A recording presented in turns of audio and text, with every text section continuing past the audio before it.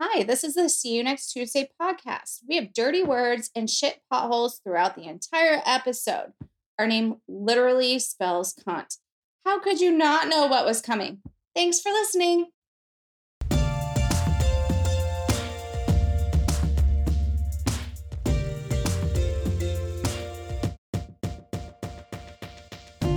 Hey y'all, welcome to See You Next Tuesday. I'm Jessie. I'm Amanda.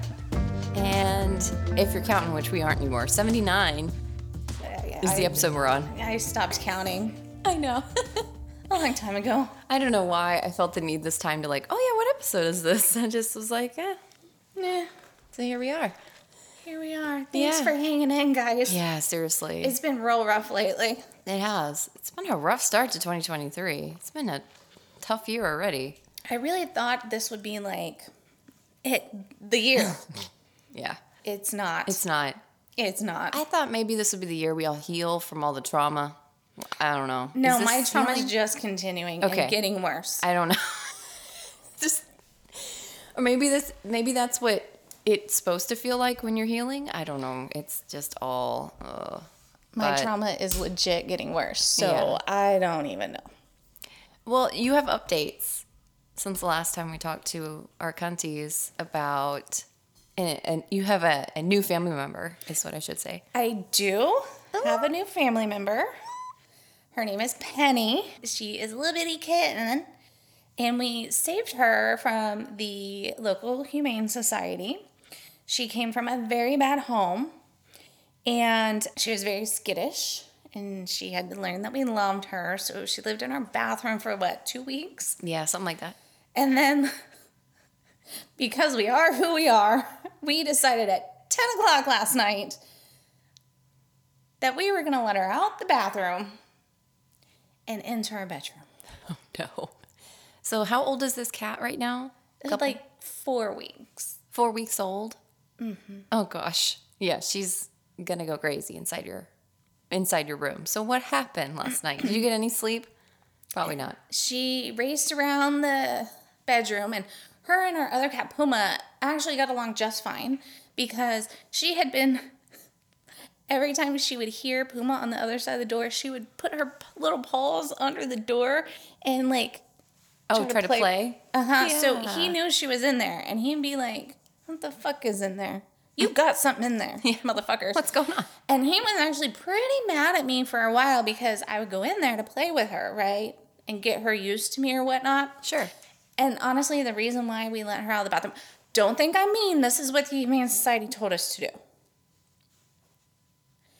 And it's because, y'all, I'm old, and I just could not take sitting on that fucking bathroom floor anymore. Yeah. Well, because, okay, so frame of reference, she came from, like you said, a bad home. It was a hoarder situation. That's what we were told. And yeah, she was not loved. So she needed to be separated because you already have other animals. Mm-hmm. And for her to feel comfortable to then get assimilated to the larger group of people, which is very common. Yes, when you get an she animal was like that. not used to humans. Yeah. She needed to get used to humans and get used to humans wanting to pet her and love on her and know that humans were safe people. Right. Because to her, humans weren't safe and humans were to be afraid of. So that's why you had to sleep on the bathroom floor a couple nights in a row there? I didn't do it all night. I would just fall asleep on the bathroom floor while I was trying to get her to trust me. And I couldn't move afterwards. I was like, girl, what are you doing? I wanted her to love me. I know. How could she not love you? And we named her Penny because, so as soon as we would pet her, she would purr so loud, like you could hear it. She is a purrer. And it would sound like an engine. And this is the way my mind works. If you haven't figured it out yet, I'm a little crazy. And I was thinking of names, and I couldn't name her right off the bat because, y'all, the Humane Society gives these animals these terrible names. Oh, my God. Yeah, mine was like Lula May, and I was like... Oh, Penny's was worse. It was Tuna. She doesn't look like a tuna. She just doesn't. Look, I get you have to name them, so at least they have something there. But And Puma's was Carrot when we got him. Carrot? Yeah. I swear they have their children name them. You know what I mean? Like their kids. Yeah. They'll name him Tuna. I don't even know. Which is cute. But So, yeah, I get it. And I'm a believer of like, you got to get to know their personality and things like that. But Yeah, of so course. like, I wanted to wait until she was assimilated and running around the house with her personality and stuff. But I'm lying on the bathroom floor one night and I'm like, oh, this poor baby girl needs a name. And she's purring real loud. And I'm like, this is like an engine. And for some reason, my brain goes to, remember the cartoon Wacky Racers? Mm-hmm. And I think of Penelope Pit Stop, and then, Penny is a nickname for Penelope. So I'm like, Penny, her name is Penny. I love it. I love it. It's so perfect and it fits her. So her name's Penny, and we let her out at 10 o'clock last night because I had several glasses of wine because I can do that now that I'm not taking my other medication anymore that restricts my drinking. And we let her out at 10 o'clock at night. And she's racing around the room. First she kind of was timid. And then eventually she started racing around the room. Puma's looking at me like, the fuck is this bitch doing? Yeah. And then we go to bed. We go to sleep. We wake up this morning. Puma's vomiting all over the bedroom. Oh my God. And I'm like, what's wrong with Puma? I'm like, do we need to take him to the vet? What's going on? And then my husband looks at me and he goes, you know those kitten treats you bought, Penny? I go, yeah. He goes, you left them out where the cats could get them. They ate them all. Oh, no. Well, no wonder. Was she okay? Or was it mainly Puma? She was fine. But Puma was like, I shouldn't have eaten that. Yeah. Dude, it's like he's hungover and he's like, oh, I made bad decisions. Have you seen how fat Puma is? He's a little chonk, yes. So he's probably the one that ate all the treats, and Penny probably got no treats because Puma is like... And you've been doing good. You've been putting him on a diet. I know you were like, we're cutting back on this and all No, stuff. I didn't put him on a diet. I thought you did. Fill up his... Oh, I said it, but I didn't do it. Every time he cries for food, we're like, okay, buddy, and fill up his bowl. Oh, gosh. No, you can't give in. I know it's hard, though. I know. I got screamers, too. They'd stare at me like I'm a jerk for not feeding him all day, every day. And I'm like, guys, no. Okay, when I didn't think he was this fat, but now that I have this teeny tiny Penny, dude's fat, man. Mm-hmm. Yeah, we had to do 2-a-days. 2-a-day feeding. Morning, night. That's all you guys get. Well, that's what we were doing, and now he's super fat, so now he's only going to get fed once a day. Oh, baby. He's vomiting all over my bedroom as we speak. Normally he gets to roam the house. He's not getting to roam the house today because I don't know where we're going to find vomit. Like, my boys are out playing paintball right now. Nice. So he's stuck in the bedroom with Penny, so I'm sure he's going to hate me when I get home because when I left, Penny's around the bedroom like she's on crack. In fact, Pot Hubby said to me this morning, he goes, what did you put in her food? Crack? I was like, no, nothing, none of that, none of these things. But good news is, last night, I did feel a cat sleeping by me last night, and I thought it was Puma because, that's what Puma does. No, apparently it was Penny. She did sleep on the bed next to me at some point last night. Yeah. And he said she moved to the bottom near his feet at some point before she was back to zooming around the room. That's cute. On crack. Cat crack, otherwise known as those treats, apparently. Yeah, the kitten temptations, don't buy those. They will induce crack, zooms, and vomiting. I just think it's so funny. You're going to go back home, and it's just going to be, you're going to open up your door. And my room's going to be full of vomit. A mess. And a disaster. An absolute disaster zone. Do you need to go? Do you want to go? And we'll see you next Tuesday. Oh my God. I'm glad you got her though, because I know you really bonded with Puma. And I was like, yeah, cats are great. So This is your second cat, right? So this is what happened. Okay. Pod Hubby said absolutely no more cats because we have 2 dogs and a cat. He was like, no more animals, no more animals, no more animals, no more animals. And then I saw on Facebook somebody was giving away kittens. And I said, honey, look, they're so cute. And he was like, send him a message. Well, go look at them. And they weren't responding. And so they had a black one that I thought was super adorable. And they were like, oh, that one's spoken for. And I was like, well, you know, they're all adorable. What's your address? Can we come by? And before they could respond, it clicked in my head. I'm like, if we get one of these neighborhood kittens, we're going to have to take them to the vet. We're going to have to pay for the spay or neuter. We're going to have to pay for all the shots. We're going to have to pay for the microchip. That's hundreds of dollars. Yeah. And I tell this to Pod Hubby, and I say, hey, if we just head on over to the Humane Society, it's like $70, and they come with all that. Yeah, it's all done. You know they have everything that they've been taken care of. Yeah. Right. And so he goes, okay, we'll head over there. And then remember when I told you I saw that one online that we were going to go look at? Well, that one was adopted, and they were like empty of cats and kittens. Which is good. Yeah. That's a good thing. And so they had Penny, and she was just so sad and needed so much love. I was like, she's coming home with me.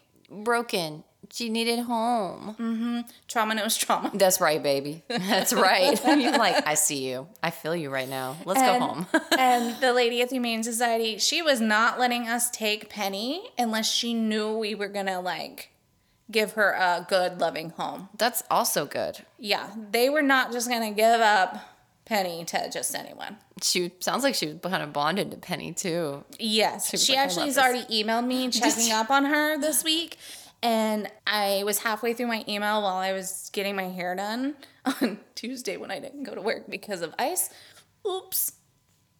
In your defense, your hair place is like walkable, Yes. not drivable. I get on a road for 10 feet because I drive through a parking lot, 10 feet on a road, and then in the parking lot of my hair place. Yeah. So you could walk there.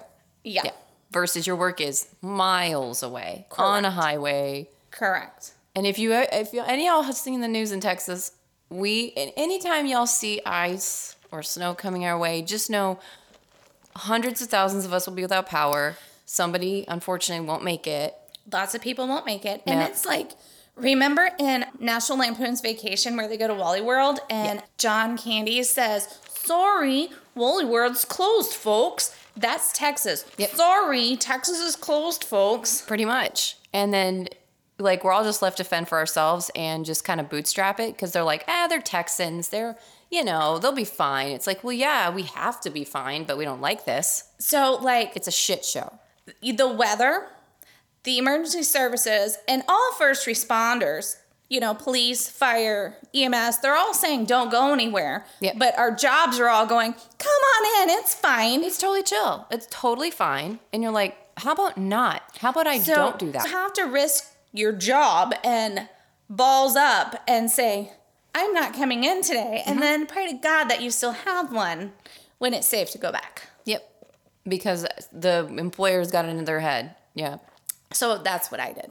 It's kind of crazy. So, yeah, we're not prepared for it. So, if you've seen the news, you get it. That's what happened last couple weeks anyway. Yeah. Ugh. Anywho.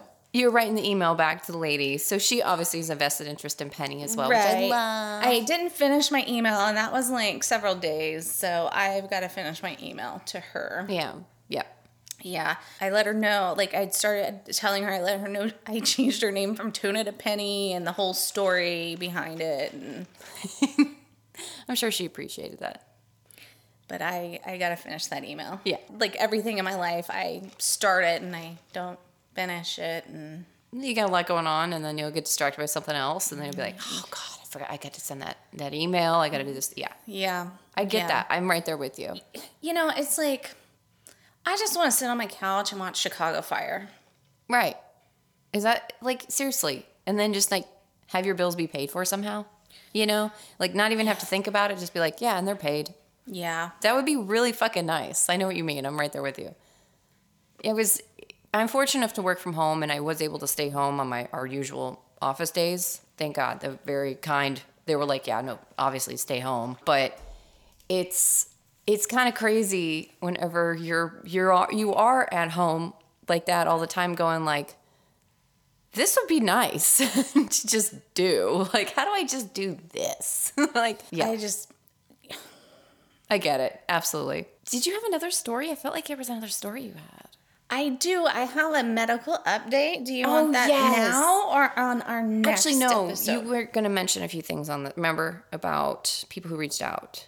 Yeah. I didn't know if you wanted to say that. Yes. Let's go ahead and do that now instead of next week because, like, I don't want them to wait another week. No.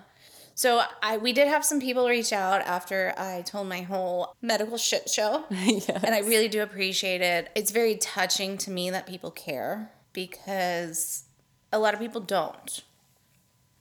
Or also, like, or understand, you know? So it was really cool to see y'all just go, hey, and check in. And yeah.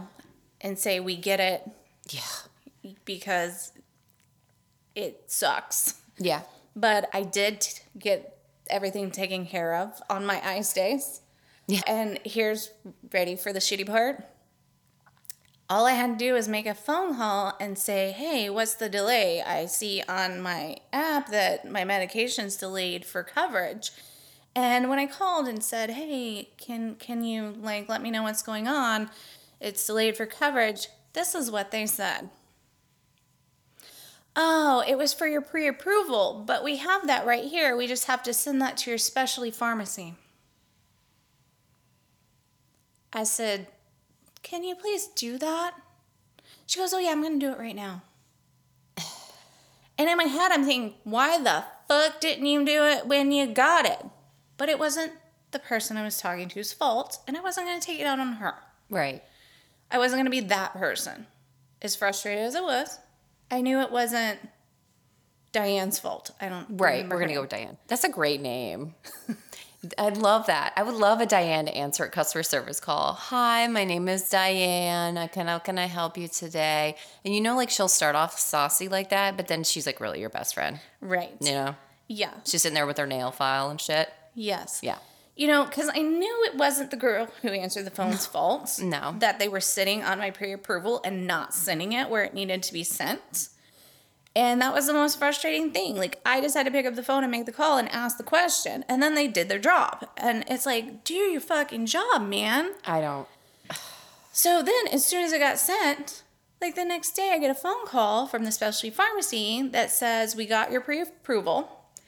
And here's the thing about, we've discussed my husband being in the union. Yep. And his insurance situation. And here's the thing about his insurance. And different people are going to feel different ways about this. And I'm not upset about this. Not at all. So they're going to cover my medication, but they do require this certain little thing. They require me to sign up for this copay assistance program for them to actually cover it. But it's not for them to save money. It's so at the end of the day, I pay nothing. Which is, I mean, ideal, right? Like, who wants to pay? I mean, exactly it right. is an extra step, yes. Right. But honestly, all it required me to do was make a phone call and say, I need to sign up. And they're like, okay, great. I need your name, your address, your phone number.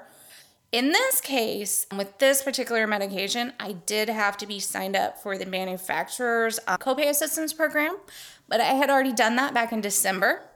So they just needed that information. I was like, okay, great. I got it right here in my purse.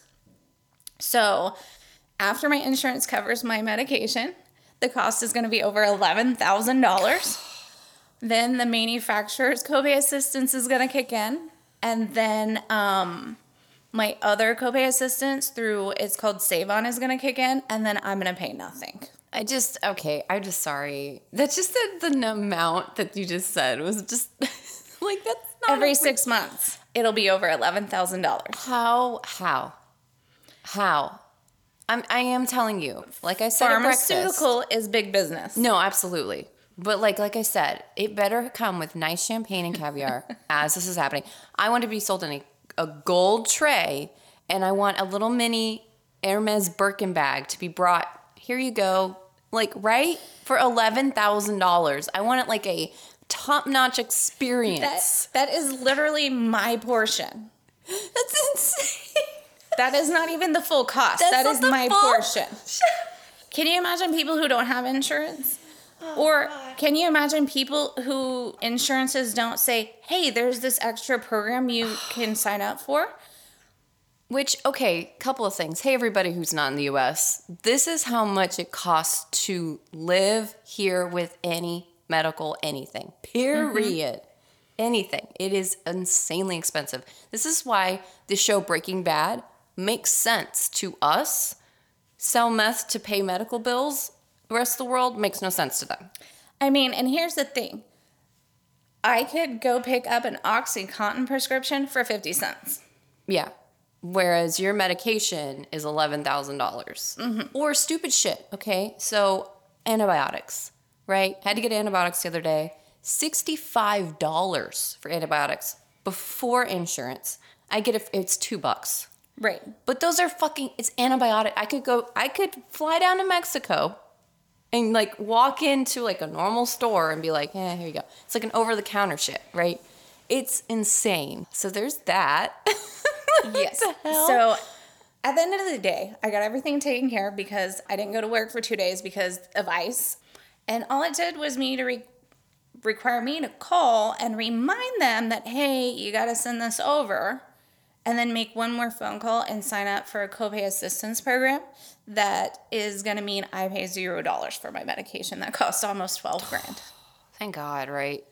And God. I mean, I know there's going to be people that feel some sort of way about this being a requirement, but they're doing it so I don't pay anything for my medication. Which, hey. And there's a lot of people's insurance companies that don't require that, and they're going to have to pay that $11,000. That's exactly right. Yeah. I mean, You know, and so for me, it does not make me upset. It makes me grateful that they are looking out for their employees and saying, we don't want you to have to pay this. No. And we have found a way to cover your medication and make it cheaper for you. right. Exactly. Yeah. And yeah, thank y'all so much for being concerned about her and her And plight. reaching out and having empathy and saying, you know what, we see it every day and it sucks. Yeah. And we see it in this industry and this industry and you know, because a lot of times people go, sorry, Yeah. Yeah. That's true. trust me, people don't give a shit. Yeah, definitely. Actually, two other shout outs. So we have started a new Patreon series called Guilty Until Proven Innocent. And we just released the first episode. Right now it's on Patreon. And do you mind if I say who it is? You kind of buried the lead on the episode, but I mean, it's like all over. It's in the title, I guess you could say. Sure. Yeah. Okay, we're going to do Rodney Reed. It's a Texas one. You've probably seen, posts from, Kim Kardashian about him or anybody else. But yeah, he was actually, Amanda, you were the one who brought him to me, God, back in the day. And we're like, look at this crazy shit. And I was like, think it was even before we started the podcast. It was before the podcast. So this is one of those things that you finally now have had the chance to have a platform to talk about it. He is, we believe, railroaded into this situation that he's in right now. Thank God he's not on death row anymore. But he's still in there. And it is Texas, one win at a time, shall we say. But just so you'll know, if you join our Patreon, all the proceeds, and we're saying all the proceeds, but really we mean all the money we're going to get from February until the end of the series, we're going to donate directly to the Innocence Project. Yes. And so we're not going to take any of the Patreon money for ourselves. It's all going to go to them. We feel like it's a really important cause. And just so you know, I don't know if on our Instagram anymore, but on our TikTok, we actually are supporting, I believe, the Last Prisoner Project as well. So if you guys feel so inclined, it's a similar but not matching situation for that one. But yeah, we definitely believe there are a lot of people who don't deserve to be in jail right now in our country. Yeah. It's crazy. I don't want to spoil my next episode, but I'm just going to say systems in other countries work differently. Yeah. Yes, they do. Okay. She's like really stoked on who she's doing, so I'm just like very curious. But yeah, so check that out. We'll have one episode, or one person, I should say. It might be a couple episodes depending, each month. So we hope you enjoy that, and we hope these people get out of jail more than anything. Yes. Because, I mean, if you're guilty, you deserve to be in jail 100%. Oh, yeah. But if you didn't do it, you And shouldn't be in jail. It should be this simple. It should be this black and white. But unfortunately, as we know, it never is. It never is this black and white. It's insane. So second shout out is you have a new coffee place. And yeah, I'm a little bit ways into the cold brew right now. Oh, how is that cold brew? It's good. Is it better than... Yeah. Okay. Okay, Black guys. Rock Coffee Bar. You know how much we love Dutch Brothers. But it's not like we're not like going completely away. We'll still get Dutch, right? Yeah, I will, but if I had a choice between the two, I'm going to go to Black Rock Coffee Bar. Don't hate us. So this is new for us. Black Rock Coffee Bar. Apparently, oh wow, they're in Washington, Oregon. Oh my God, I just forgot ID, Idaho. Whew. Wow. Idaho? California, Colorado, and Texas, huh? Idaho? Idaho. Exactly. But they've got a really fucking cute like symbol. It's got like, a star and a lightning bolt right up my alley. But how is yours? You got this like amazing energy drink. Okay, I got the energy drink. You guys, you have a choice between original, sugar-free, and organic. I got the sugar-free. Fucking amazing. You know how sugar-free shit normally tastes gross? Oh yeah. Ugh, ugh. It's amazing. I got coconut lavender added to it. So good. Dude, I really like the lavender coconut thing you've been doing. Like, I never would have thought those two go together. But they do. They're complementary. So heads up, guys. Little flavor combo for y'all. Delish. Yeah, I embarrassed myself last time I went to Dutch Brothers.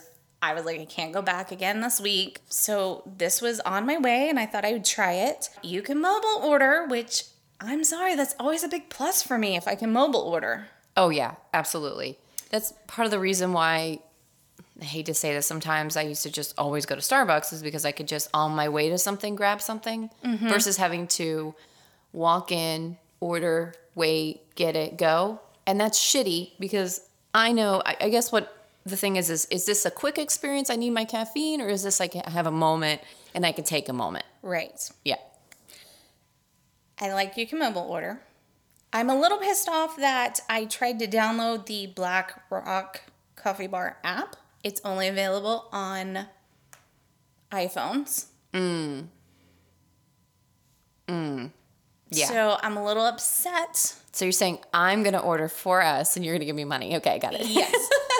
I'll So Venmo you. wink, wink. But I'm a little bit upset about that. But I can mobile order from the website. So it's not that big of a deal. No. I created an account. I can mobile order. You can mobile order. You can pick up through the drive-thru. The drive-thru was pretty fucking quick when I picked our order up. And they have the energy drinks that I love because I don't really drink coffee. Yeah. And like I said, they're cold brews delish. And they have Holla.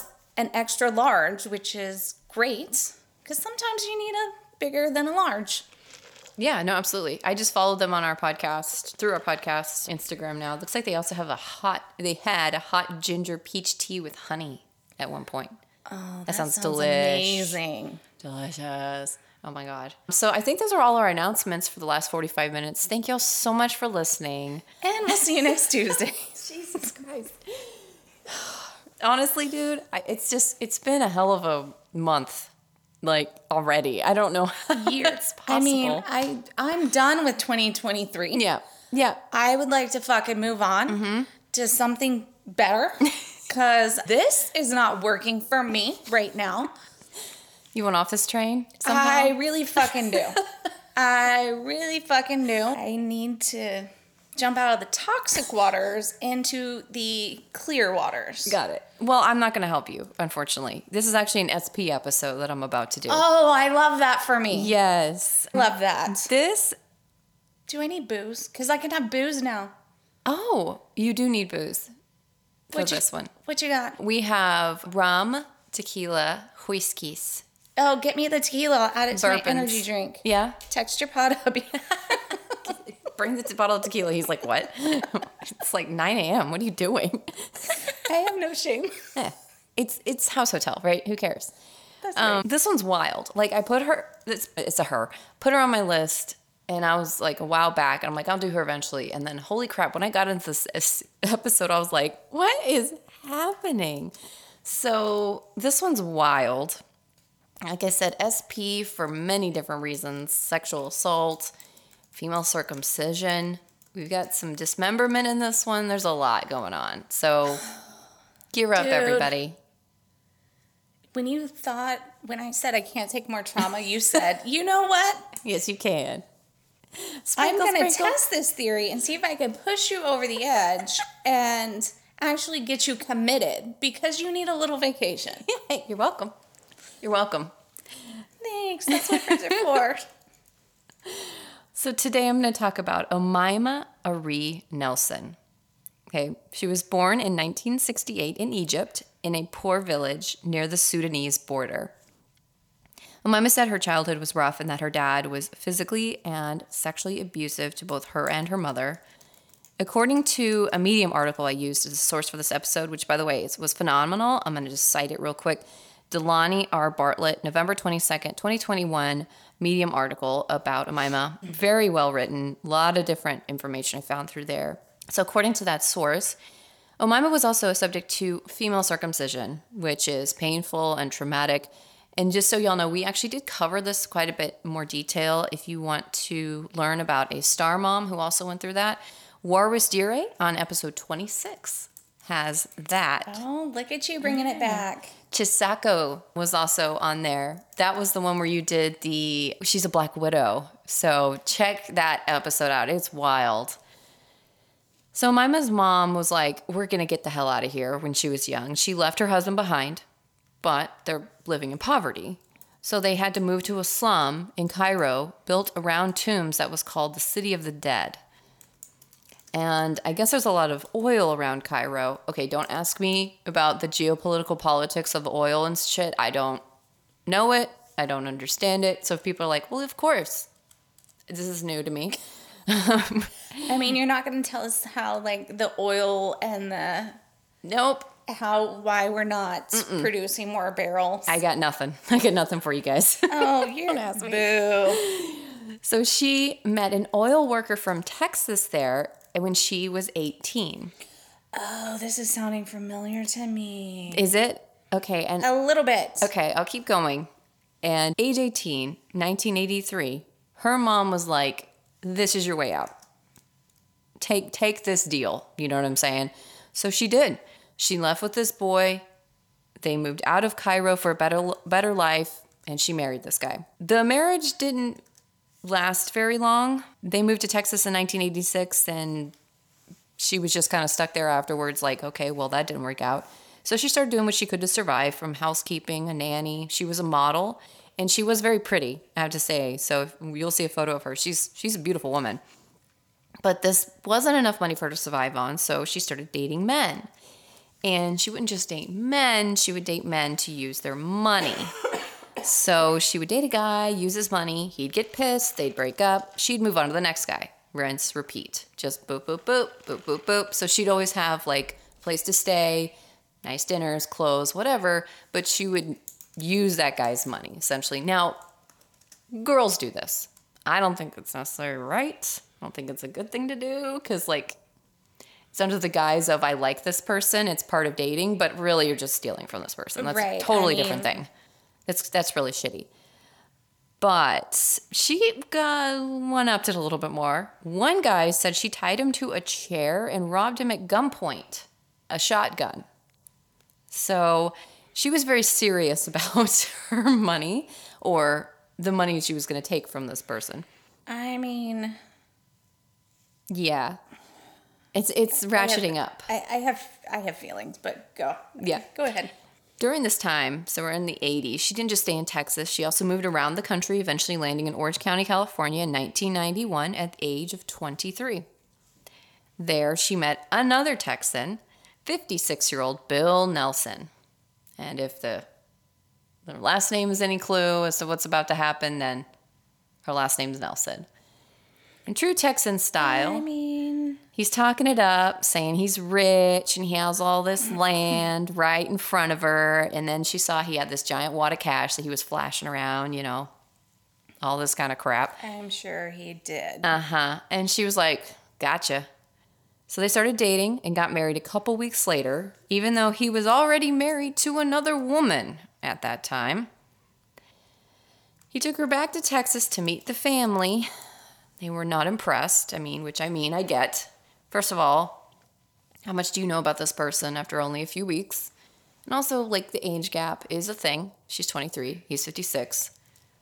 It's going to turn heads if it's a man or a woman or vice versa. It doesn't matter. It's going to turn heads. I mean, it turns more heads when it's a woman who's older than the man. Let's get real.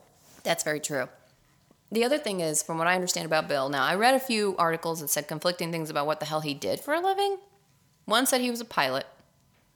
One said he fixed computer equipment, the Medium article did, inside his house. So that's what he did, how he made a living. Another one had him doing a totally different kind of job. So from what it sounds like, he was like not... He was a good man, but he wasn't all the way good. Like, he would do some shady shit on the side. Like, one time, I think he got in trouble for, like, stealing some stuff. But for the most part, he tried to stick to kind of the straight and narrow. Yeah, he would talk it up, eat too much, drink too much, smoke too much. But he was one... You know what I'm saying by this? Like, he wasn't necessarily a bad person. Yeah. He was one of those kind of shady... Every once in a while, he'd actually accidentally steal something, but... No, I'm not saying accidentally. I'm just mean, like, he stole something. But for the most part, he was a good person. Yeah, for the most part. Yeah. So this guy wasn't an upstanding citizen, but at the same time, he wasn't, a total dirtbag. He wasn't like a mobster. Right, exactly. I'm sorry, mobsters. You're great people. All two of you that are still left in the country. Don't come after me. Don't come at me. I'm so sorry. She was also younger than some of his children. I'm sure they were all like, hi, Mom, new stepmom, about to be stepmom. What's happening here? I've never been in that situation, but that's got to be weird. Right. Little like, okay. And just so you know, they got married after those couple weeks, right? And this was their honeymoon, was him touring her to his family. So they went through Arkansas and Texas and stuff, and then they went back to California. Oh, so it was like a show and tell parade. Yes, after the marriage. That's cool. Yeah. Yeah. So they went. I love that. Yeah, no. That happened. I feel achy. They went back to California to their home in Costa Mesa after this. And Thanksgiving rolled around a couple more weeks after they were married. So they were married around late October. Thanksgiving's rolling up here. Bill calls his daughter to invite her over to have Thanksgiving with them, and she refused. She was like, not happy with her dad's life choices at the time. You think? She was a little upset, yeah.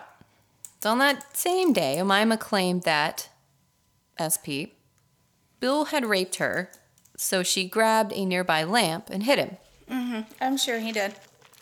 Then she grabbed scissors and started stabbing him in the chest and stomach. This didn't kill him, so she grabbed a nearby iron and beat him to death with this, breaking it into pieces as she was hitting him. So here's my question. I understand, like, if somebody rapes you, you want them to stop and doing what you can to get them to stop. But once you've gotten them to stop, why are we going to do all More of that? Scissors, iron, yes. Now, I've also can understand the heat of the moment where you are literally like, you don't know what you're doing, you don't know where you're at. You're just, your body is moving at that point. Mm-hmm.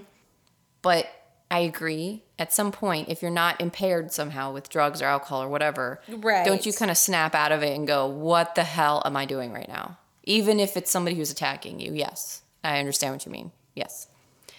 So now she was stuck with the body. And she started to dismember it on the kitchen floor. This is going to get pretty gnar, i.e. Catherine Knight, y'all, so just heads up. She removed his hands and boiled them in the oil that was left over from, like, I guess on the chick, like the turkey, because there were turkey meat and oil on the stove, and she put his hands in it to remove his fingerprints. His head was deep fried also before it was put into the freezer for later so she could break out his teeth to destroy that evidence.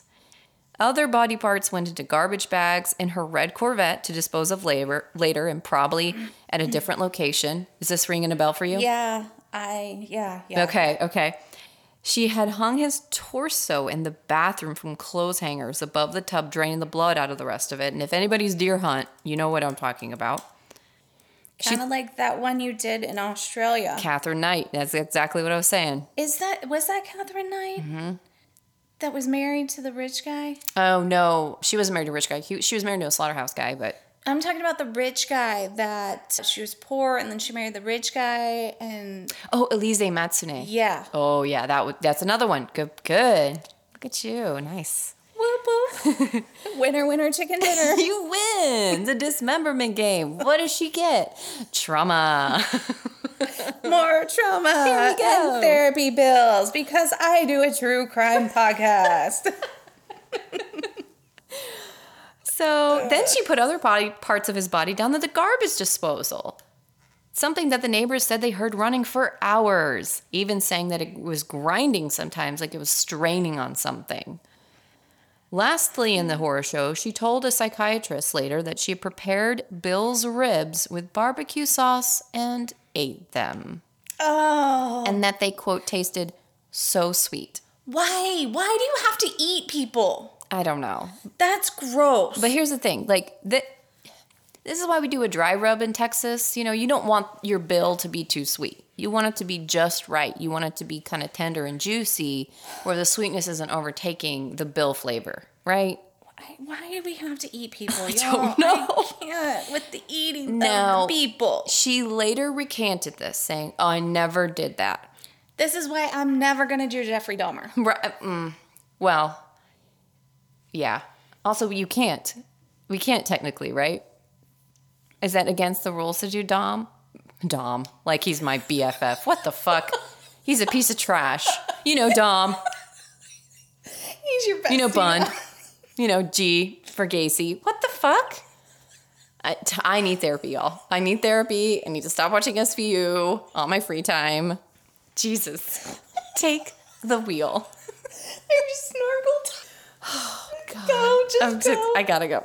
So 3 days later, early morning, December 1st, after all this cleanup, okay, she shows up in her Corvette at a previous boyfriend's house, Jose. And she's there crying, pleading with him to help her dispose of Bill's body. She was saying that he had raped her and that she had to kill him and dispose of his body. And Jose noticed that there were cuts on her hands and her face.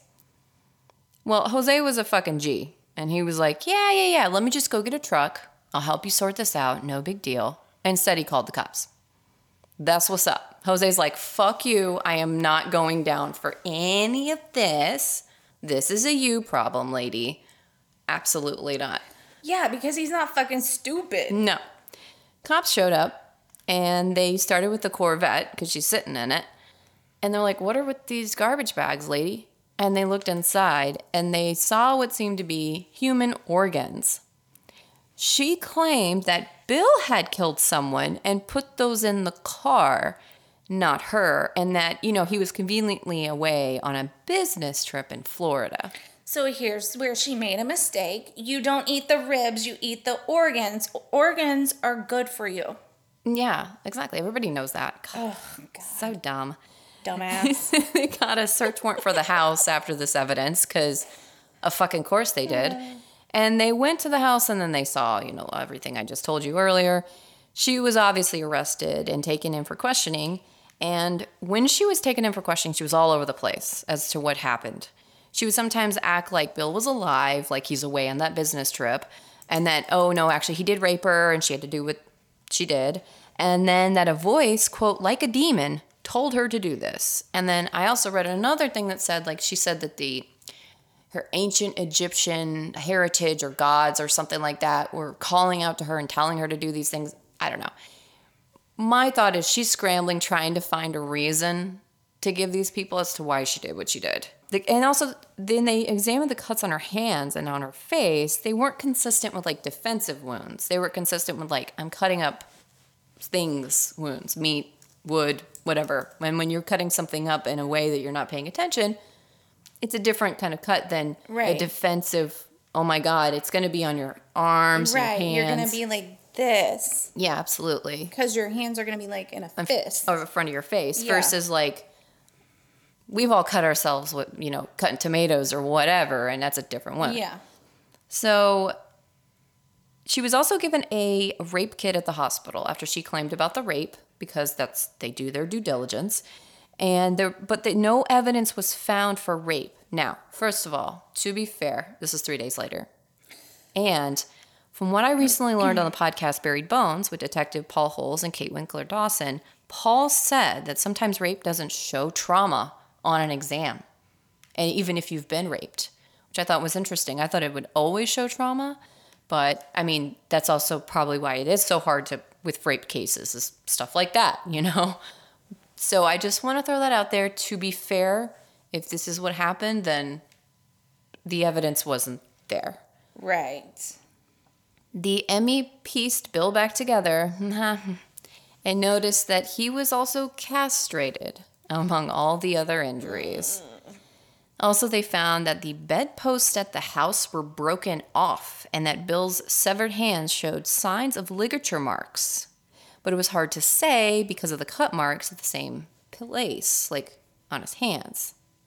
Mima got a psych eval, and this is where she mentioned eating Bill, where she later recanted it, and they diagnosed her with PTSD and a psychotic. So 1 year later, December 1992, her trial started after being charged with first and second-degree murder. They were not playing. No, they were like, sorry. Yeah, if we can't get you here, we're going to get you here, lady. Mm-hmm. The prosecution argued this. This is how they surmised the night went down. She seduced Bill into consensual bondage sex and asked for money. Makes sense, right? Bedpost broken off. He has ligature marks. She's like, we're going to do this kinky sex shit. And then she gets him where she wants him. Okay. She ties him up on the bedpost. Okay, first of all, men who are listening. Run. Anytime some woman offers for kinky bondage sex, fucking say no. Unless she's the one being tied up. Because she gonna kill your ass. Hey, honey, so I was thinking tonight what we could do is like have this super kinky bondage sex. We just had a fight. I know. It's like totally fine. Everything's fine. Say no. Say no. Because guess what? Run away. I read a book. Guess what happened? This? Kinky bondage sex. But worse. She hung his ass over the balcony to make it look like suicide. Oh my God. I mean, it was a fictional book, but still. Still, that's wow. Yes. Yeah, exactly. Yes. So they say no to bondage sex. Yeah. Unless she's being tied up. Or like you both have like safe words and things like that. I mean, like just be safe. Just be safe is all we're saying. I'm just saying. This is where it gets wonky. So they basically said that she tied him up. She did the, you got to play the game. You do the thing. And then at the end of this couple day, hour session, however long, who knows, she asked him for money. Essentially like saying like, give me money. Like, or I want this. He said no. So then they're surmising that she, then beat him to death, did all the dismemberment, blah, blah, blah. So her defense said that she had PTSD from her childhood and that Bill was abusive for all 4 weeks they were married. 4 weeks. Oh, yes.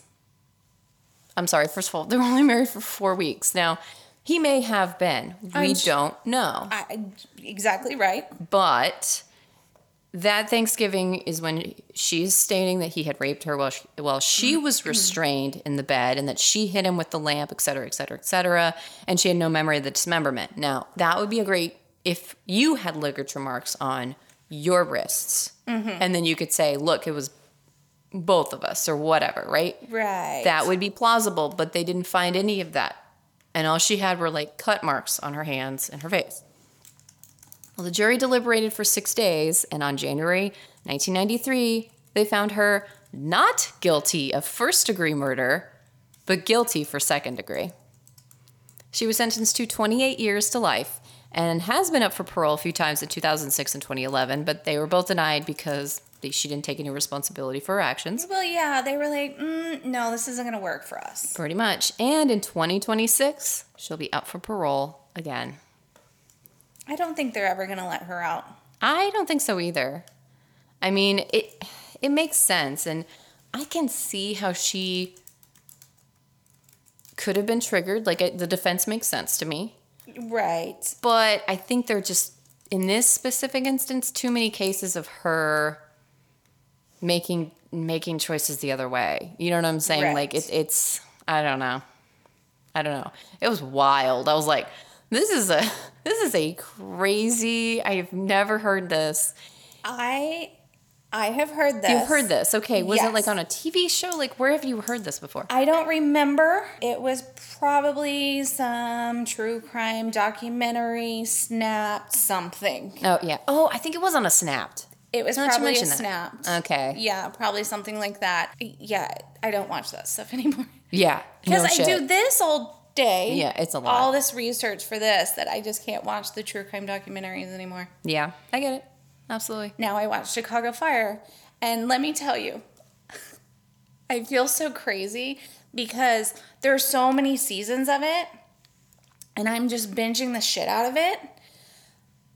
I'm so invested. Like, these people are my friends. When I think one of them are going to die, I get anxiety and I'm like, no, not Herman. No, not Mouch. No, not Casey. And then when somebody does die, fucking cry. Yeah. I sit on my couch crying. Your husband's like, really? And I'm like, don't look at me. Not right now, dude. I'm watching my stories, okay? I'm like, don't look at me. And then last night, a character that we had never seen in any other episode before died. And I'm on the verge of tears. And my pod son goes, I go, don't look at me. Don't look at me. And he goes, oh no, not emotion. We can't see you show emotion. He's right. Ooh, talk about calling you out on your emotional vulnerability. God dang. Man, he is just like on top of it. Don't you hate whenever they're right? It's the worst. Let me tell you, these kids in that age generation, Yeah. they'll be fine. Oh, God, yeah. Because they actually know about all the stuff that we've had repressed for how many years now? Yeah. Yeah. No, son. You're supposed to repress it like mother does. Like you're supposed to. We don't show emotion. Not in this house. Mommy doesn't show emotion. So, who do you have for us today? Well, I'm going to tell you, I'm going to lift you up and you're going to feel so good after good. that. Yeah, after that whatever trauma. that was, Because yeah. this right here is going to make you feel good. I'm excited. Ready? Michael King Jr. was born January 15th, 1929 to Michael King Sr. and Alberta Williams King, and was the middle child. Both the King and Williams families had roots in rural Georgia, and Michael King Jr.'s grandfather, A.D. Williams, was a rural minister for years before moving to Atlanta in 1893. I think I know who you're doing. And he took over a small, struggling Ebenezer Baptist church, and it only had around 13 members when he took it over and made it into a thriving congregation. A.D. married Jenny Celeste Parks, and the couple only had one child that actually survived, Alberta. I love that name, by the way. Jenny. I love the name Jenny. I love the name Celeste. It's Jennie. Okay. With the IE is, I don't know why I like it a little better than the Y. I don't know why. Makes it Okay. a little different. Yeah. But Michael Sr. actually came from a family of sharecroppers in a poor farming community, and he married Alberta in 1926 after dating for 8 years. Come on, man. Shit or get off the pot. Okay, that's the total opposite of what I had just happen. 2 weeks. Yeah. Not long enough. 8 years. Homie, make decisions. I know. And the newlyweds moved into AD's home in Atlanta, and Michael Sr. took over as the pastor of the Ebenezer Baptist Church when AD passed away in 1931. Michael Sr. became a successful minister, and he decided to go by the name Martin Luther King Sr. in honor of the German Protestant religious leader Martin Luther. And Michael Jr. would eventually adopt the moniker and become Martin Luther King Jr. Hell yes. Okay, I was like, things are adding up. I'm hearing names I know. Ebenezer Church. Okay, I know exactly who you're doing. Hell yes. That's right. I'm doing Martin Luther King Jr. Fuck yes. Hell yes. Why did it take us so long? Oh my God. Okay, yeah. Because I was like, okay, keep going. I'm very excited. Keep going. I was very excited because you know what? I learned some things. Because they don't teach this shit in our schools, which is absolutely criminal. And I put this at the end, but I'm going to move it up to the top. Please. This is not going to be as detailed as it needs to be because we could be here for 35 days. Yes, literally. We could have a whole podcast on this person. Oh, just that's it. Yes, we could. And I am afraid that I'm not going to do it justice because it's not going to be as detailed as it needs to be. Just know that I'm doing this because I think Martin Luther King Jr. was a great person and he deserves to be recognized. And I hope that I do this as best as I can in the time that we have. And I'm just highlighting things that I could. I think you're going to do great. Okay. Martin Luther King had an older sister. Ready for this? You're going to love this name. Willie Christine. Willie Christine. Yes. With an IE. Willie. Uh-huh. Oh. Hyphenated? No. But it's like Willie Christine. You have to say the names together. I don't know. That's just what it said her name was. We're going to go with it, yes. Mm-hmm. And a younger brother, Alfred Daniel. Now, in the King home, Martin Sr. was the disciplinarian, and Alberta, she is the one that balanced out Martin Sr.'s strictness, as it should be. I can just imagine. Oh, I love her. You know, but the King children, they grew up in a secure and loving home. Like, it wasn't like he was a tyrant and, you know. Yeah. So while I'm calling him Martin Sr. and Alberta tried to shield their children from racism, they couldn't shield them completely. And Martin Sr. actually fought against racism, not because it affected his race directly, but because he considered racism and segregation to be an affront to God's will. And he strongly discouraged any sense of class superiority in his children. And this actually left a long-lasting impression on Martin Jr. He's absolutely correct. So this actually started way before everyone really started talking about it. Right. Like it became a national talking point. Right. Right. Martin Sr. actually started fighting racism before MLK Jr. did. Mm-hmm. So this was not, we all credit right. MLK Jr. Of course. It seems that he was just taking on and growing upon the things that he saw his father already doing. Right. Which I'm sure his father was doing it on a small scale and he started doing it on a larger scale. But I'm sure it's because he had more opportunities to do it on a larger scale than his father did. Sure. Given the time frame. Absolutely. Absolutely. Junior started school at 5 years old, like all kids do. I mean, that's not... Pretty standard, yeah. You know? And in May, he was baptized. And actually, it might shock you, it might not, but that didn't really have an effect on him, being baptized. And, I mean, he was a pastor's son. And that's just what you did. You got baptized. Yeah. You know what I mean? And if he's Baptist, that's right about the right age. Yes. Around. I mean, it wasn't like a big epiphany for him. Mm-hmm. So in May 1941, when he was 12, a very traumatic event happened to him. He disobeyed his parents and he went to watch a parade against their wishes. And while he was at this parade, his grandmother, Jenny, had a heart attack. Oh, no. He was so distraught that he jumped from the second-story window of the King home, and it's alleged that he was attempting suicide. Oh, no, sweetie. I don't know. Again, it's a long time ago, so we're not really sure. Records, we don't know. An intent, you can't say. Right. Yeah.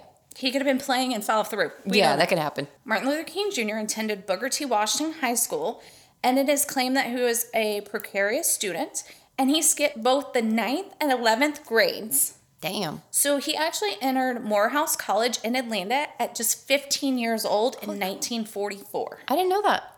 I didn't know he was like one of those like wonderkins. Holy crap, dude. Yes. Damn. And he was a popular student, and he was a little unmotivated and just kind of floated through his first 2 years. Yeah, because he's like that smart. I mean, He's like, why am I here doing who this just stuff? floats through their first 2 years of college? Like, Not me. at 15. Not me. I mean, oh my God. Even though he had really deep roots in religion and church, he questioned religion in general. And this is what led him to decide against entering the ministry. Interesting. But then, in his junior year, he took a Bible class, and this is what renewed his faith. And he began to see himself having a career in the ministry at that point. So he had a time in his life where he was like, I don't know about religion at all. And I am not going to pursue ministry, even though his past 2 generations were ministers and pastors of the church. Right. And I think when you have that in your family, you probably do go through that. Oh, yeah. It's probably not abnormal. Of course. Martin Luther King Jr. graduated with a sociology. I promise she didn't bring me the tequila. Sociology degree from Morehouse College in 1948, and then he began to attend Crozer Theological Seminary in Chester, Pennsylvania. And he actually thrived in the seminary and was valedictorian of his class in 1951 and elected the student body president. And then he earned a fellowship for graduate school. So he was super smart. Oh, yeah. I mean, as anyone probably assumed. But this one might shock you. He was kind of a rebel. Well, I mean, he was a pastor's kid. yeah, but also, like, of course he was. He wouldn't have done all those marches. Exactly right. You know what I mean? But he rebelled against his father's conservative nature, and he drank beer, played pool, and even got involved with a white woman while in college. Wow. Okay. I know. So he... Very progressive. Yes. Like, I can be the cool pastor. Like, exactly right. And so he decided to continue his education at Boston College for his doctoral studies. And while working on his doctoral degree is where he met Coretta Scott. Oh, God. I cannot with her. She's, like, such an icon. And she was an aspiring singer and musician from the New England Conservatory School of Boston. Dude, that is no shit, like, hard to get into shit like that. You know what I mean? Like, you got to be fucking good at what you're doing. Yes. So Coretta and Martin Luther King Jr. were married in June of 1953. Oh, a summer wedding. I love that. And they had 4 children. Yolanda, Martin Luther King III, Dexter Scott, and Bernice. Bernice, yes. Bernice King. Aw. Then in 1954, while still working on his dissertation, he became the pastor of the Dexter Avenue Baptist Church in Montgomery, Alabama. He completed his PhD and earned which he in 1955 at only 25 years old. What? He had a PhD at 25? Yeah, what were you doing at 25? I was going to say drinking at, like, name a place. I don't even know. I mean, yeah, that's... Interesting still, I think. Something like that. Yeah, that makes you feel a little bad about yourself, doesn't it? You know, no big deal. It's whatever. Oh, so, and now, this is when he got involved in his civil rights movement, because on March 2nd, 1955 is when a 15-year-old girl named Claudette Colvin refused to give up her seat on the bus to a white man. And you can find out more about her on one of our episodes as well. Just search Claudette Colvin. She was right before Rosa Parks, literally. Exactly right. Actually, like 9 months. Yeah. She refused to give her seat up to a white man on the Montgomery City bus, and this was in violation to a local law, and she was taken to jail.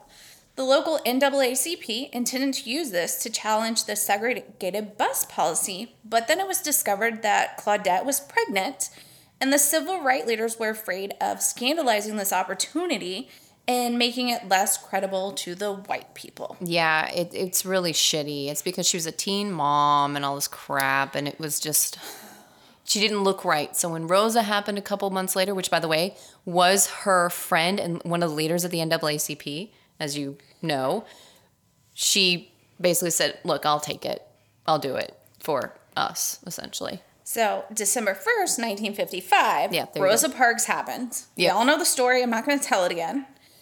And on the night she was arrested, the head of the NAACP met with Martin Luther King Jr. and the other leaders to plan the Montgomery bus boycotts. Now, this was big shit, y'all. Mm-hmm. Martin Luther King Jr. was elected to lead the boycott because he was well-trained, young, with solid family connections, with a professional standing. And dude, exactly right. What black man at the time, exactly, had a PhD?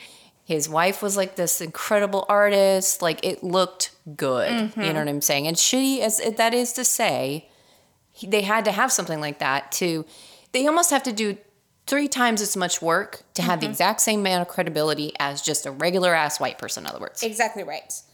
So Martin Luther King's first speech as the group's president put new energy into the civil rights struggle in Alabama. I don't know why I said Atlanta, because I wrote AL and that's where my mind went. Hey. In Alabama. So the bus boycott lasted 382 days. And the African American community took legal action. And after being defeated in several lower courts, the city of Montgomery lifted the law mandating segregated public transportation. About fucking time. So this victory actually spurred African American civil rights leaders to realize they needed a national organization to help coordinate their efforts. So they were like, you know what? We actually did something. Yeah. We did something. And if we coordinate our efforts on a bigger level, maybe we can make more things happen. Yep.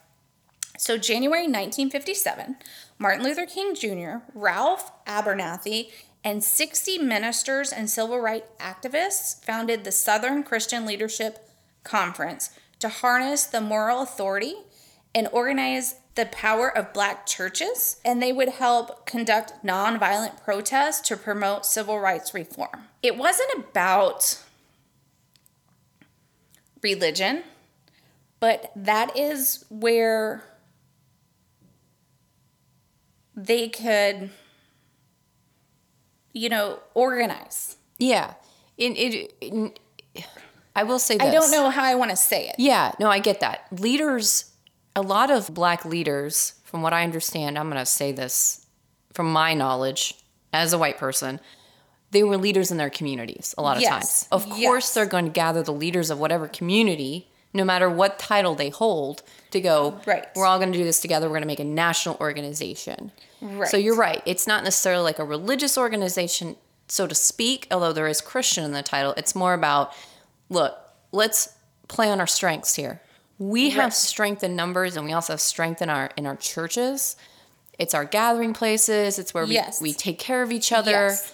We come home here, and we have we go to homecoming with our families and things. So it makes total sense why you would do that. Yeah. Yes. So I couldn't think of how I wanted to say it. Yeah. But and the important thing is non-violent protest. Yes. The point is that we're protesting like any nation protests. Like France just protests, like, you know what I'm saying? But we're doing it in a way of, we just want to bring awareness to this issue. It's not about burning down this building and being, take a look. It's more like, hey guys, that's how you get shit done. Protesting is how we founded this nation. Yes. And then February 1958, the SCLC, the, Southern Christian Leadership Conference, you know what they did? They didn't protest. They did something even better, in my opinion. They sponsored more than 20 mass meetings in key southern cities to register black voters in the South. There it is. That's what's up. OG Stacey Abrams, what's up? That's right. Love it. Martin Luther King met with religious and civil leaders, and he lectured all over the country on race-related issues.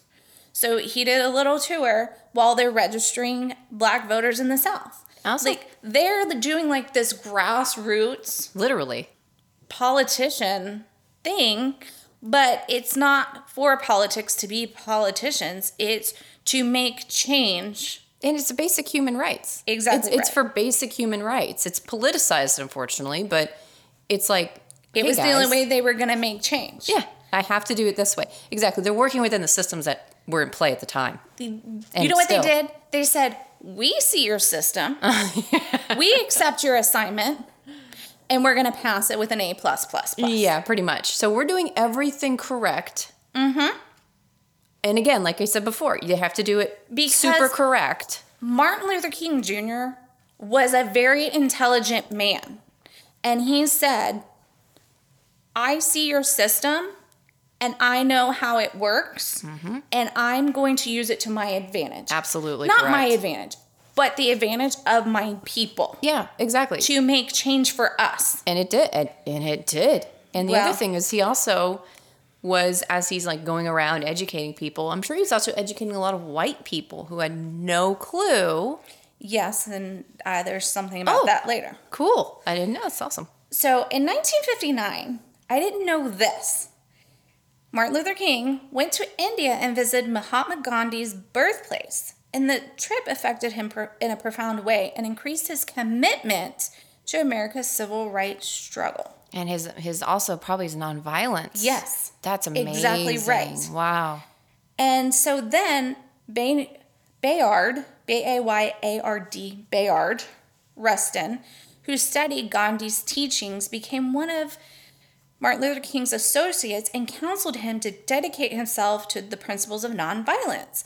And Rustin was MLK's mentor and the main organizer of the 1963 March on Washington. Damn. Now that was insane. Now, eventually they did part ways because there was controversy on Rustin's part in regards to communism and things like that. Right. I mean, that's a whole nother wormhole I'm not going to go down, but I am aware of that history. Right, so you're not like looking biased at it? Yeah. Right, gotcha. right. Yeah. Like I said, we'd be here 35 days. Yeah, we could go on forever. I just want to talk about how he went to India and really kind of looked at Gandhi's work. Yeah, and how it affected him, and he was, it really rededicated him to nonviolence. Mm-hmm. During the February 1960 Greensboro sit-in movement, he really encouraged the students to continue to use these nonviolent methods during their protest. Absolutely. And that really was because he had just come back from India and Gandhi's birthplace and recommitted himself to the peacefulness. Yep.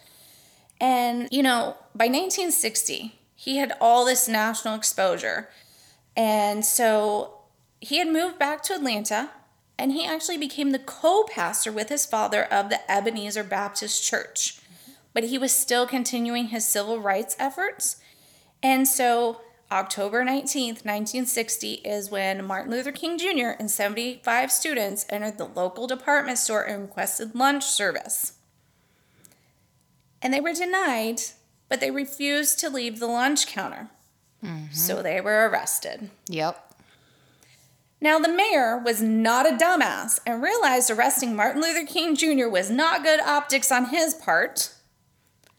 I mean, no shit. Politicians aren't stupid. Yeah. So he negotiated truce and the charges were dropped.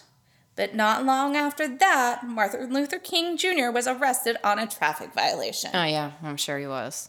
Like, oh, you turned left on a one-way or some shit, But guess who was on the political trail for president? JFK. JFK. Oh, yeah. So JFK heard about his imprisonment and he called Coretta directly, expressing his concerns about Martin Luther King Jr.'s harsh treatment for a traffic violation. And political pressure got him released. That's exactly fucking right. JFK, y'all, that's another thing we can definitely talk about for hours. He wasn't a good man, but he also was an incredibly good man at the exact same time. It's bonkers. Yeah, he got involved because he heard about it and he was like, no, what? sir. Yeah, exactly. Absolutely not. He was like, you're going to let him go. Go fuck off. Yeah. But then Martin Luther King Jr. found himself in jail once again in the spring of 1963 during a demonstration in Birmingham when the city police, turned dogs and fire hoses on demonstrators. And this is when he wrote his famous letter from the Birmingham jail. And he said, and I quote, "Nonviolent direct action seeks to create such a crisis and foster such tension that a community which has constantly refused to negotiate is forced to confront the issue."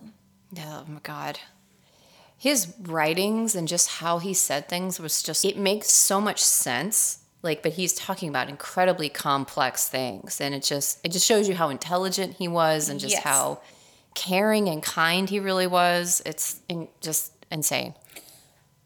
When I listened to Amanda Gorman's speech, oh yeah, my God, I really felt the same thing. Oh wow, I didn't think about that. You're right. As when Martin Luther King Jr. spoke. Yeah, you're right. It gives off that same energy of like this like odd like tranquil strength.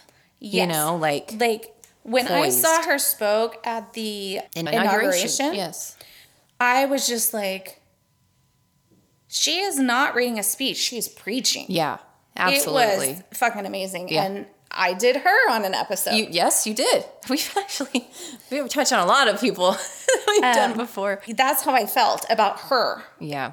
Is the same way I feel about Martin Luther King Jr.'s speeches. Yeah. So August 28th, 1963 is when the historic March on Washington happened, and more than 200,000 people showed up at the Lincoln Memorial. And this is when Martin Luther King Jr. gave his "I Have a Dream" speech. Which we don't even need to hopefully tell y'all about. But in case people have forgotten, yeah, I'm going to read this part. And I'm going to tell you how I feel about it after I read it. He said, "I have a dream that my 4 children will one day live in a nation where they will not be judged by the color of their skin, but by the content of their character." Yeah. You guys, that was 60 years ago, and that still does not happen. Yeah. And it pisses me off. I had a whole conversation with my hubby about this last night because he had to do the math for me. I get it. It still does not happen. You would think in 60 years, we would be in a place where this does not happen. Yeah. It still fucking happens. It's disgusting. It's disgusting. And, you know, it's more relevant than ever. It's like, that's not really a flex anymore, guys. Like, it shouldn't be relevant. That's the thing. No, I'm so angry. It makes me so mad. You would think that this would not happen. It still happens. It's been 60 fucking years. Why are you still behaving this way? Do fucking better. Yeah. I don't... Yeah, do fucking better, man. That's exactly it. All the information that you need is on the internet. Literally, for free. If you ever have a question about something, find out. Like, there's no reason to be ignorant on these things anymore. So I agree. I mean, and all it boils down to is, if you don't like somebody, you don't like somebody because of who they are. That's different. That's all it is. Yeah, versus... That's all it is. If you don't like Susie, you don't like Susie because she's a raging bitch. Yeah, that's different than color of the skin, sexuality, all these other things. Like that's yeah. it. That's it. People don't like me because I'm a raging bitch. Fine, you don't like me because I'm a raging bitch. Let's move on. Yeah. Glad we established that. And in fact, great. I don't want you in my life either, to be honest. I don't like you because you're a fucking cunt. Yeah, so let's move on. Moving on. This is our I Have a Dream speech. This is our speech. You don't like me because I'm a raging bitch. I don't like you because you're a raging cunt. Where are we at? Thank you for coming to my TED Talk. That's my dream. I'm sorry. It just pisses me off. I know. Pisses me off. I know. It's... Okay. And this is what I was talking about, because this speech made people in cities not experiencing racial tension begin to question the nation's Jim Crow laws and other century second-class treatment of African American citizens. And it's shitty to say, that it doesn't matter in America until it affects white people. But it's true. It really is true. Until it affects enough white people, it just doesn't matter in America as far as shit like this. Exactly. So he had to do this. And again, it's nonviolent. He was literally saying, I just want my kids to grow up in a place where their skin color doesn't mean shit. But what I love is this speech made people in places that weren't affected by it go, you know what? Maybe that is a bad fucking idea. Yeah, maybe like the whole segregated water fountains is stupid. And all it did was take a fucking intelligent speech. Mm-hmm. It didn't take violence. Wasn't even a protest. No. It was just a gathering. It was just a people gathering to listen to a guy speak, and that's it. Yeah. For people to go, yeah, that's fucking dumb. And another thing is he wasn't accusatory. He was never aggressive. It wasn't like, fuck them, we're better, anything like that. It's just, I just want my kids to have an equal shot like everybody else has. That's it. That's all I want. For people to go, that's fucking dumb. Yeah. I'm a dumbass. Yeah. I'm a dumbass. That's what I love.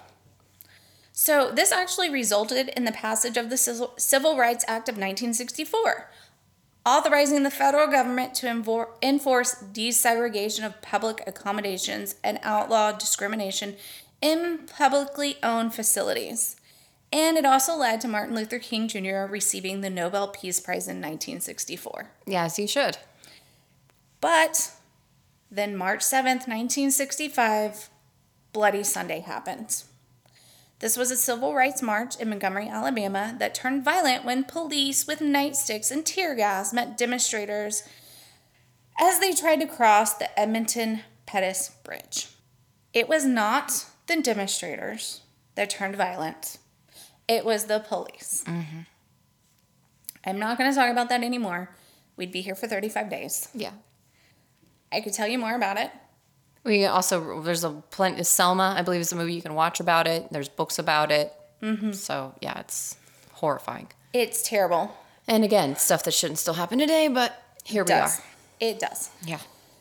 In 1968, Martin Luther King Jr. was getting tired of all the marches, demonstrations, going to jail, threats on his life, and very little progress. In the spring of 1968, there was a labor strike by the sanitation workers, and that brought Martin Luther King Jr. out one last time. Like, this was going to be his final, it was the end of his...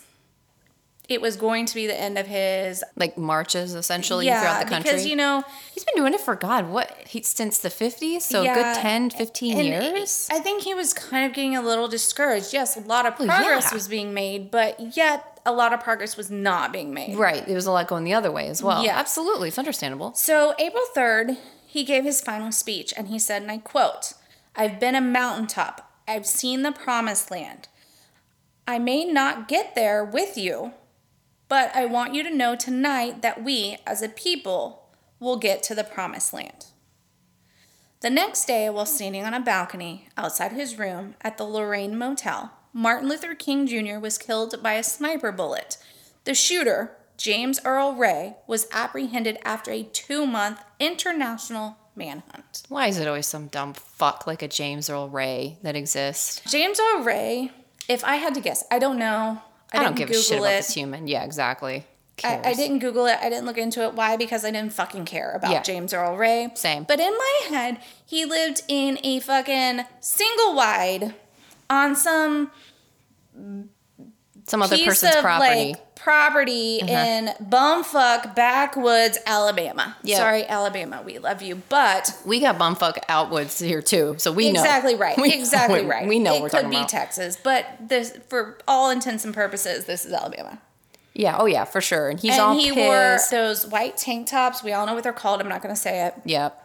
And jeans and maybe some suspenders, and he might be missing some teeth. Yeah, and his wife left him, and his dog ate his fucking meal, and his truck don't work or whatever else, so he's mad at everybody and everything. He's going to blame the black man. And his wife probably left him because he beat the shit out of her. Probably, yeah. So we're going to say that that's who that human is. Yeah. Because fuck that guy. Exactly right. Yeah. And like I said before, could have gone on for 35 days, could have gone into way more detail about a lot of these things, but we got limited time here. So this was crazy too, because this was 1968. This was like right after, if I'm not mistaken, a couple months or a year after JFK got shot. And Bobby, like, it was like JFK, Bobby, MLK, like, they're just like almost in a row, essentially. And America's like, what the fuck is happening right now? They like, probably lost their minds. Yeah, which I get, like, because we're kind of going through it now in a different way. Like, it's like, I feel that tension in the air, in the world, in our country at least, where you're like, what the fuck is happening right now? So, do you have more about his after, like his family and everything? I do not. Okay. I stopped there. Like I said, I know, it's a lot. I had to, like, take things out, shrink it down. I already had like 4 pages. Once I increased my font, I'm now up to 6 pages. You know? I know.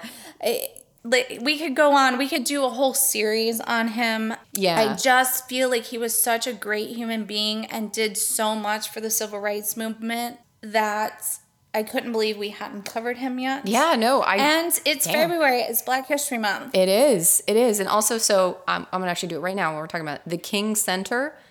No spaces, no little underscores. The King Center is actually a living memorial to MLK, founded by Coretta Scott King to educate on nonviolent social change and build the beloved community, Nonviolence 365. If you ever want to take a look at it, the nonviolent community is incredible, obviously. You can also, they have a recent campaign called Be Love, so it's essentially kind of pledging to be, a kind difference in the world through nonviolence. And they also have like education programs. You can take classes from them. Like, it's beyond amazing. So if you want to further your learning, highly recommend that. Amazing. And you can make change without being a dick and violent. Yeah, absolutely. In fact, it's actually better because you're reaching across with love and kindness versus aggression. And people take you more seriously. Oh, yeah, for sure. Because you're not coming from a place of hate and anger. Yeah, exactly. He has that saying, hate can't drive out hate, only love can do that. And he's absolutely correct. He's correct. And if you want to not like a person, I get it. You have the right to not like everyone. I don't like everyone I meet. I don't like everyone I know. But it's not because of what they look like or you have blonde hair, I hate you. Right. It's because of who they are as a human being. Mm-hmm. Like, you're a fucking cunt, I hate you. I have that right. Yeah. Just like you have that right to hate somebody or dislike somebody based on who they are as a human being. But you do not have the right to hate somebody based on what they look like, what their sexual orientation is. That's not okay. Yeah, I agree. Absolutely. You heard it here first, y'all. We're taking hard stances on that. Well, we always have on that shit. But we're saying it. We're saying it again. So don't come at our people, because we'll come at you. That's right. I'm a raging bitch. Just ask anybody who knows me. Oh, God. In fact, my husband told me last night, I'm going to be a professional wrestler and Raging B is going to be my name. B-E-E or B-E-A? B-E-A would be bae. No, because like it's like B, like the beginning of like Beatrice, like B, Raging B. You see what I'm saying? We didn't get into it that detailed because I looked at him like he was fucking batshit crazy, like a 43-year-old woman can just start wrestling out of the blue. Oh my God. Yes, it has to be Raging B. Your colors are going to be, orange and black. You're going to have like a bee, not costume, but it's like, it like has that vibe. Why are you jumping on this train? Because it's amazing. It meant he could stop working and he would just travel with me. Yeah. I mean, the Royal Rumble just happened. I mean, I get where he's at. I completely understand. But no, I mean, yeah, hell yeah, dude. You should totally, do this. Well, we'll let you know. What the fuck is wrong with you guys? We'll let you know how it turns out on our next episode. Thank you all so much for listening to us. And as always, we'll see you next Tuesday if I'm still alive. Bye.